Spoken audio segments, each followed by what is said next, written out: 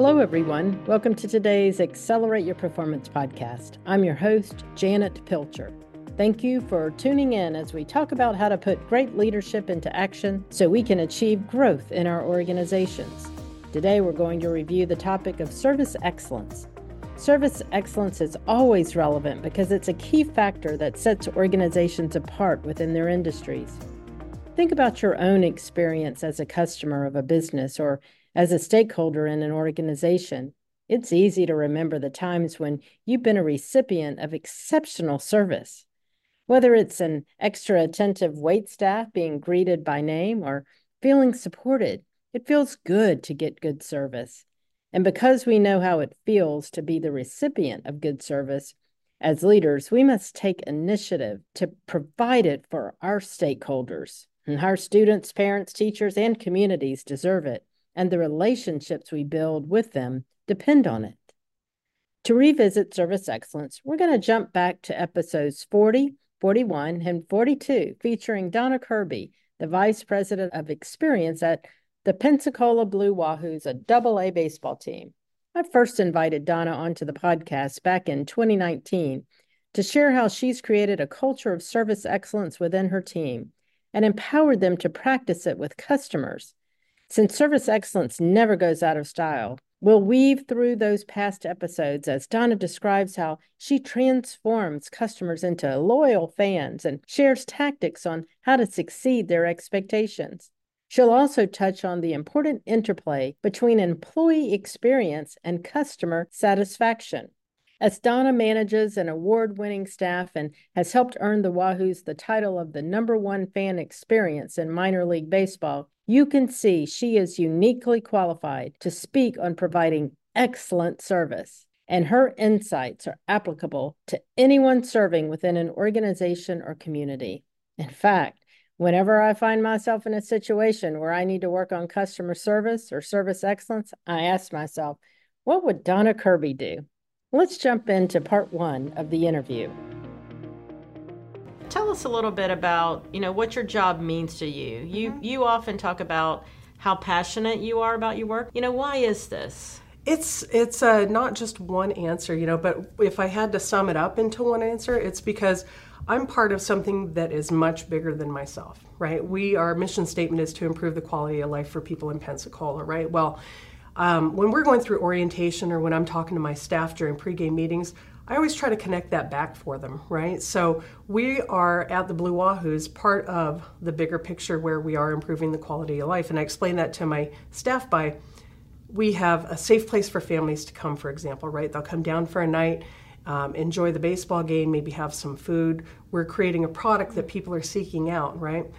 On the good side, we're making money, but every single penny that is made by the ownership of our baseball club goes right back into the community. So the better job that we do by having more fans come and have a product that is sought after, that improves the community, right? So it feels good to be able to be a bigger part of that, Creating memories is another really cool thing to be able to do. There aren't a lot of jobs, right, that afford you the opportunity to be able to be out there and changing somebody's life. Mm-hmm. And we've had it where sad moments and happy moments and reunions, all of that's taken place at the ballpark, and oftentimes we've got a part in it. So it's neat to be able to be in a position where you can impact people's lives in a positive way and make a difference. I saw an example with the first night, one of the either first or second night of the season this year. We sit right behind Rod and Kathy, mm-hmm. and they were such great Pensacola mm-hmm. Pelican fans, yes.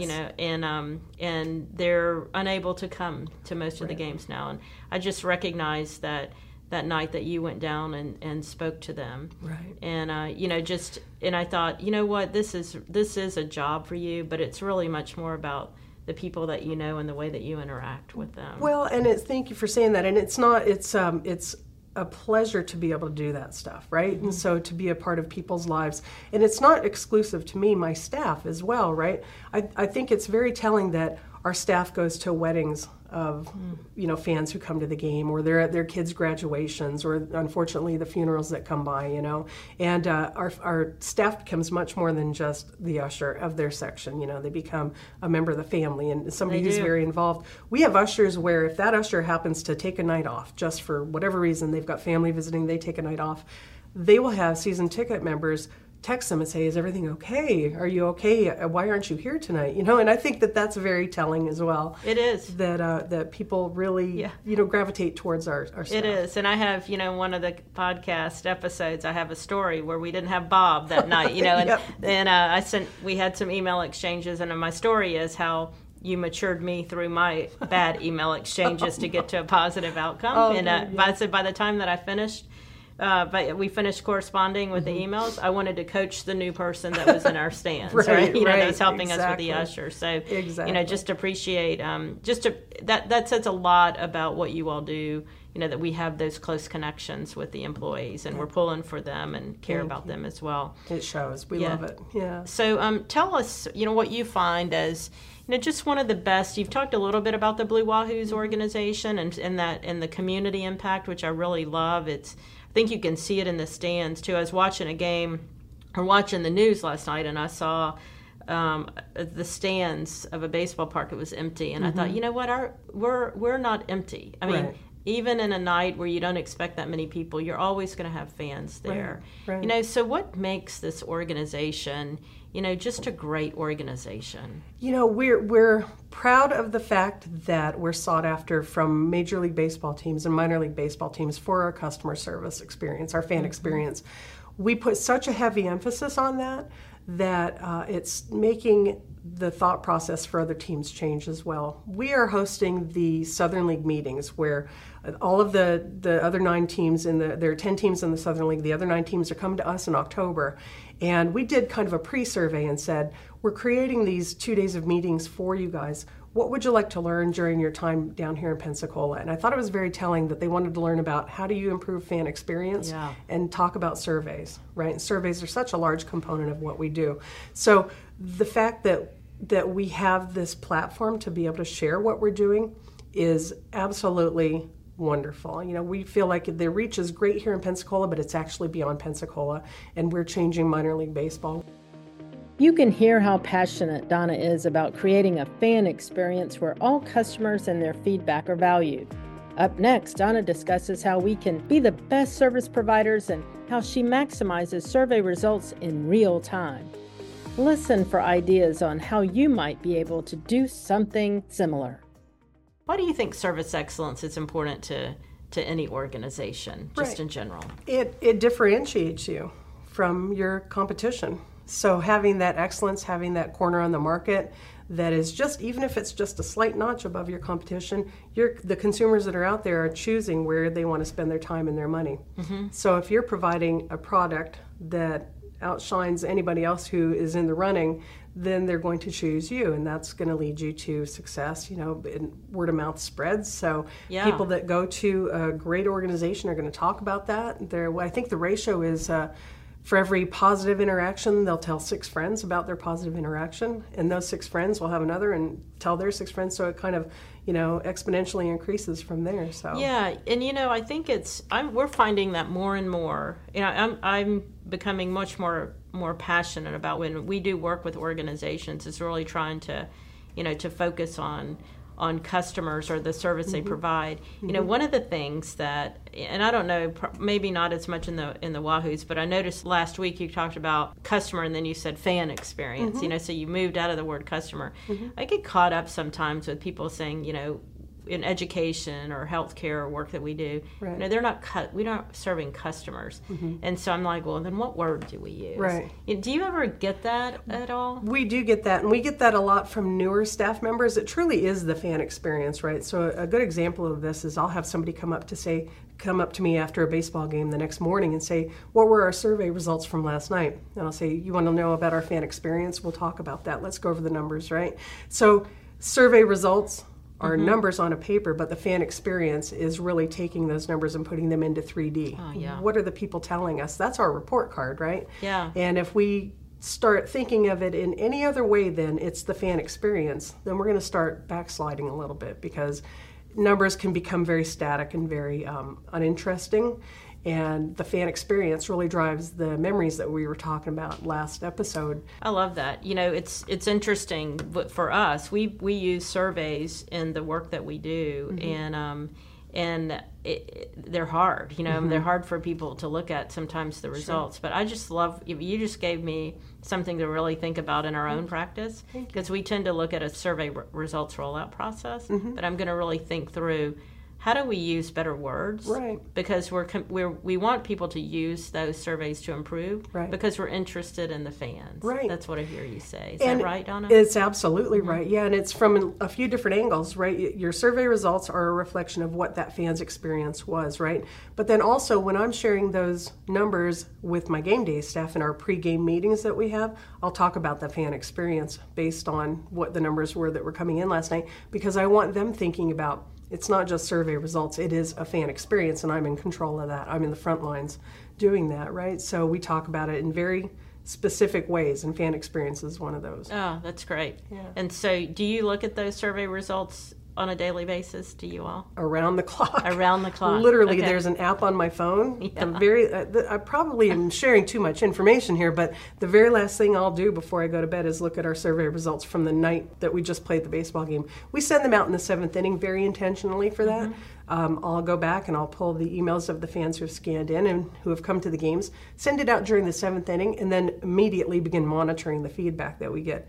If there's any mission critical information that we get back in real time, I will look up where that fan is seated and go to them then, because you want to take care of it. I don't want anybody leaving our games angry. I want them to be able to voice their frustration or whatever the incident was with me, so I can recover it at that point. Yeah. Better than having them leave. Even when they leave, we do have a standard that they're, the fans are replied to within 24 hours, and it's much quicker than that. My staff really, gets on it very, very quickly. Yeah. But if we can do it in real time and have a face-to-face conversation with the fan, I'd much prefer that. Yes, absolutely. And then they come back the next day happy, right? And they're not grouchy, right? Not grouchy, and more. And it's really, it's really even more than that. It's more than just winning them over. They're actually advocates for you at that point, because they see the level of service that was offered to them, and wow, they really do read those things. We get that comment all the time. You guys really read these surveys? And we absolutely thrive on them. Yeah, right? that's great, Donna. That's great. Thank you. Thanks for sharing that information. Absolutely. You've given me something to think about. It's clear that Donna understands the value of service excellence and practices the strategies to deliver high-quality interactions and experiences. In our last segment, Donna shares 3 specific tactics on how to apply service excellence to our organizations and empower our employees to do the same. If you were talking about one tactic that you would recommend for us to apply to create a great service to our customers, to people that we work with, what would that be? Right. Number 1, with a bullet, hire the right people. Hire the right people, hire for success, right? We go through, at the Blue Wahoos, every year we go through our job fairs, and we see an awful lot of faces that come through, but very, very few are going to live the standards and going to live what we need them to. We look for that X factor in that employee who really believes and will live the customer service excellence that we put out there. So we'll ask them behaviorally based questions. Tell us about a time when you didn't get along with a coworker. How did you handle that situation, and what was the outcome? We'll ask them, what's the big challenge that you feel that you have in your life, and how are you working to improve that? And things like that. So you're finding the right people. We have very few spots that come open during the off season, which is, good for us. That's great, because we have a lot of institutional knowledge that comes back to us. But we want to make sure that the people that we're hiring will also serve those returning employees well. We'll buddy them up. The new folks that come on board who are selected will be paired with a returning person to show them what right looks like. It's one thing to talk through it, during a job interview or anything like that. But when you're actually at the game and you've got a question about, hey, how do I answer this fan who had this question, or what's the answer to this? They have a person they can go to. If I'm not available, they've got their buddy that they can go to. Yeah, so just as I'm thinking through. So if you are asking one of your questions and Can you give us an example of like what a good answer would be and maybe one that's not such a good answer? Right, absolutely. So a good answer, and I've heard this recently, was the question about, can you tell me a time when you didn't get along with a coworker, right? And the good answer was that, we weren't getting along. There wasn't anything wrong with her. I didn't feel like I was doing anything wrong, but we just felt that tension together. We actually sat down, talked through it, realized that it was a communication issue. Resolved that, okay, I'm going to let you know when we've got this shipment of pallets coming in, because I was falling down and not letting her know. That was causing frustration on her part. From that moment on, we began working together really well and still learning and developing, but at least we came to some sort of resolution. That was an actual interview answer. And I thought, wow, that's a great answer. We need you really teaching people how to do that, right? Because 9 times out of 10, it's communication anyway. So she hit the nail on the head when she said that, right? An example of a bad answer, and unfortunately we've heard this too, is tell us about a time when you haven't gotten along with somebody. I just quit. I didn't want to be there, right? So that's not the person that you want kind of diving in. It's not all wine and roses at the games, but we want to have somebody who's going to work through that and get it back to wine and roses for the fan experience, so that we're promoting, that we're the best in customer service, so we want that always to be the forefront of our staff. Yeah, and we think about customer service as fan experience, which we've talked about, and also it's working with their teammates, right? Right, and absolutely. Having that ability, because they work very closely with each other, sometimes under some stressful situations. Very stressful, right? And we're here at long hours, right? We'll come in at maybe 8:30 and then not leave until 11 o'clock at night on a game day, right? So you're there a lot. Oftentimes during the season, we see our coworkers more than we see our actual family members. Game day staff will come in later, of course, but they're also working very closely together. We just ended a 10-game stretch of games, right? And then followed by a 9-game stretch. So that's a lot of time together. If they're not communicating, they're not working together, things can start becoming tense, and nobody wins from that. The fans aren't winning, the employees aren't enjoying themselves, and we want that. We want everybody to come to work and want to be there. Absolutely.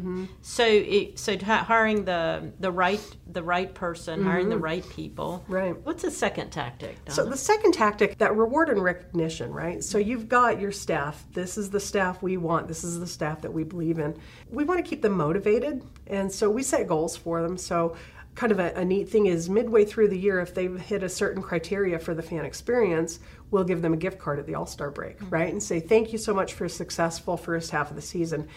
We have not hit it yet, right? So because everybody is so dedicated to providing that experience. So the reward and recognition comes into play through things like that, a gift card when certain criteria are met. But every single game, we'll take employees up onto the dugout and celebrate great things that they've done. Either we've had a fan write in on a survey and said, oh my gosh, you have to know what Tranisha did for me. My husband spilt his entire meal and she ran up and replaced it and made sure he was okay and didn't scrape his knee, so they'll give us specifics. And so I'll celebrate that in front of everybody so that they know, number one, what Tranisha did. She should be, applauded for that. But number two, how easy it is to do, to be able to be recognized for doing the right thing. And that is really, truly taking care of the guests to our living room. We talk about that, and I try to present that to the staff, that think of this as your living room. Our stadium is your living room, and you're having friends over, right? And I always tell them, too, that the stadium is concrete and steel. And once they show up for work, it becomes life, right? And they take it very seriously, right? And that reward and recognition is all part of that. They are bought in, they are owners of the team. Do you have some organizational goals, like when you were talking about you give the gift card if we hit a certain target? Right. So that's a target for your whole team, right? The whole team, right. Okay. Yeah, it's individual. Well, it's actually organizationally driven, but then also departmentally driven. So there are 2 metrics that we use to make sure that we are driving the fan experience the way that we want to, right? The first is the Net Promoter Score. The Net Promoter Score is a simple equation of what percentage of fans are promoting you minus what percentage of fans are detractors of you. So the promoters are out there saying, when you go to Pensacola, if you do nothing else, make sure you go to a Blue Wahoos game, right? Those are the people who really, truly believe in you, right? The detractors are the people who are saying, don't waste your time, don't waste your money, it's not worth it, go find something else to do or just stay home, right? So to put it in, to kind of benchmark it for our conversation here, Disney, the Ritz-Carlton, Amazon, all trend right around the mid-60s, maybe up to 68 or something like for their Net Promoter Score. We closed last season at an 87.6. Wow. So that is one way to tell us that what we're doing is driving that fan experience, right? Yeah. Remember, like we talked about in a previous episode, was that it's much more than just survey results. It is truly the fan experience when you bring it to life, right? Yeah. So that Net Promoter Score is one metric that we use. The second is the fan satisfaction score, and that's by department. So on a scale of 1 to 10, tell us, how was your ticket taker's friendliness? How was your usher's greeting? How about the food? Did you enjoy the variety on the menu? How about the wait time at the concession stands? So each of the departmental leaders will get the feedback the next day when we come back in and review the results and figure out where do we need to tweak. Now, we'll reply back to anybody who has given us an above average or lower. And it sounds counterintuitive to say above average, you would think that's good, right? But we're presenting ourselves as a world-class experience. So above average is still average, Yeah. right? So Yeah. that's not good enough. So we'll reach out to those fans and say, glad that you had an above average experience, that things were okay, but we want it to be more than okay. What can we do to wow you? And we get that feedback and we'll implement it wherever we can and however we can to drive them. That's great. So it's just total attention to, Absolutely. I mean, and really with the individuals you just talked about, like they're almost at the place of really totally enjoying their experience. Right. So we just want to get them to that next level. There, and I'm glad to say this, there are very few detractors. We get them. We're going to get them all the time. I think the percentage is 8% of any grouping is never going to be satisfied. And we kind of take that with a little pin in it, and that's good to know. But we always keep an eye on that, right? So we'll get, I think on the last survey results, I think it was 4% of the people rated us a 6 or a lower on a scale of 1 to 10. And those are the detractors, right? It's really the 7s and the 8s where we feel like we've got a lot of opportunity. There are a lot of potential to convert a 7 or an 8 just to a 9. Just to a even. 9, yeah. A 9 Gotcha. is somebody who's going to really believe in our product, and that's what we truly want. Yeah, that's great. It's not great a strategy. Thank you. Yeah, it's not us just saying, let's get a better grade. It's not that. It's truly taking that feedback and saying, hey, they're telling us we're not doing something right or we're missing the ball somewhere. What can we learn from this fan to drive them to a better place? And it's changing our behavior to get to that. That's great. Yeah. So let's what's a last tactic for us? Yes. The third tactic. The third tactic, almost it seems funny to say this, but we empower the employees, right? And the example I'm going to use is what I'm talking about is funny, but we empower the employees. Like I said, it's their living room. They're having guests over. They're empowered to do whatever it takes to make sure that fan is having a great time. Are there going to be situations that come up sometimes where they need to step out and we need to bring in, escalated, I'll go talk to the fan, or, we do have situations where we have to have the police involved, unfortunately, sometimes, but we try to avoid that. But it starts with the employee. They are empowered to make any decisions. And what I was laughing about, Janet, is we instituted a policy back, I want to say it was 5 years ago by now, where every employee has access to a petty cash bag, right? The fan's upset about something, their ice cream, this is a story that happened. He came to the game with his grandson, right? Got the food, the ice cream cone that they ordered just kept melting, right? And whatever reason it was, that pushed him over the edge. He was not having it, not hearing anything about it, didn't want anything to do with the Blue Wahoos. I'm leaving, I'm never coming back again, because it was a Sunday afternoon game. It was just one of these things, I think it just had it. Hit that point, right? Yeah. And so the usher over that gentleman's section came to me, and I said, absolutely, you know what, let's go talk to him, and what we want to do is pay him for all of his trouble for being here. We bought his ticket, his food, even gave him gas money for his trouble with coming down to the stadium, right? And that all came out of this, allotment that we put out there that's available to every single employee to have that service recovery, right? Well, the reason I was laughing is when we first instituted this policy, I thought, oh boy, we're going to be, replenishing this every other game, and what the heck. The first 4 seasons, we never touched it once. Wow. Not once. That's testimony to our staff, our game day staff, for taking care of situations in real time and recovering those fans and still driving a wonderful fan experience. So empowering the staff and knowing that they feel that they have the ability to fix something well, is and truly important. You trusted them to do that, and so therefore they're giving back tenfold, right? And they're going to make sure they protect that, absolutely, that resource that you have trusted them with, right? Well, and it's I think it also speaks to they're taking care of the situation. The very last resort is going into that, and we don't want to give the cash away, not because of the cash, but because that person is still upset. We don't want anybody leaving upset, right? And so that's the only deterrent, is because we don't want to dip into that bag because it's a thing we haven't been able to handle. Yeah, it's the message that you're sending, that they're going to really try to do everything they possibly can. Absolutely. So we'll give them a business card, and say, please come back again and give us another shot to show you what right looks like. We'd love it if you gave us that opportunity. And you know what? They always do. I'd like to again thank Donna Kirby for sharing the value of service excellence with us. I got a lot out of this conversation back in 2019, and I got a lot out of it again revisiting it. I hope you did too. As you go into the next week, consider what she shared with us and think about one way you can continue to implement service excellence in your own organization. If you're enjoying our show, as I hope you did today, please give us a subscribe. We would love to have you come back and listen to us as we release a new episode every Monday. If you're really enjoying the show, consider giving us a 5-star review so more listeners can find us. I love connecting with others and having these connections with you. I look forward to connecting with you next time as we continue to focus on the 9 principles framework so that we can be our best at work. Have a great week, everyone.